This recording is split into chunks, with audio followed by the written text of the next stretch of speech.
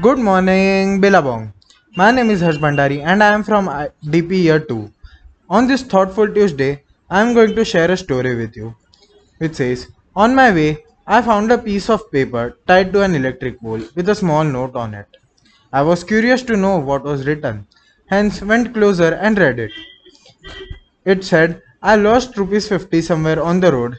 If any of you find it, please give it to me at this address. My vision isn't great, so please help. I was to follow that address and found an old shattered hut and an old woman sitting outside. She was frail and asked, Who is it?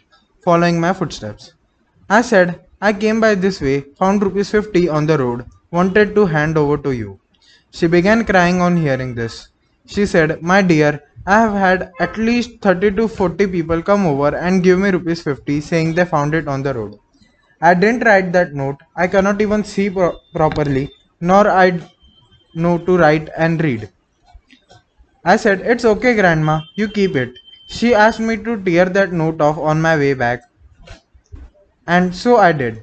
I walked back with a million thoughts as to who could have written that note.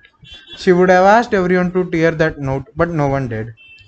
I mentally thanked that person and realized that we just have to feel the need of help there and many ways to do.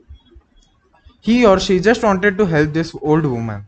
Someone stopped me and asked me, Bro, can you help me with the address? I found a rupees 50 note and want to hand over.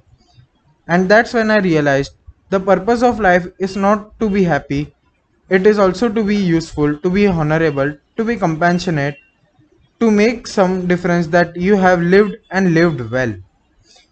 No one has ever become poor by giving. There is no exercise better for the heart than reaching down and lifting people up. Thank you.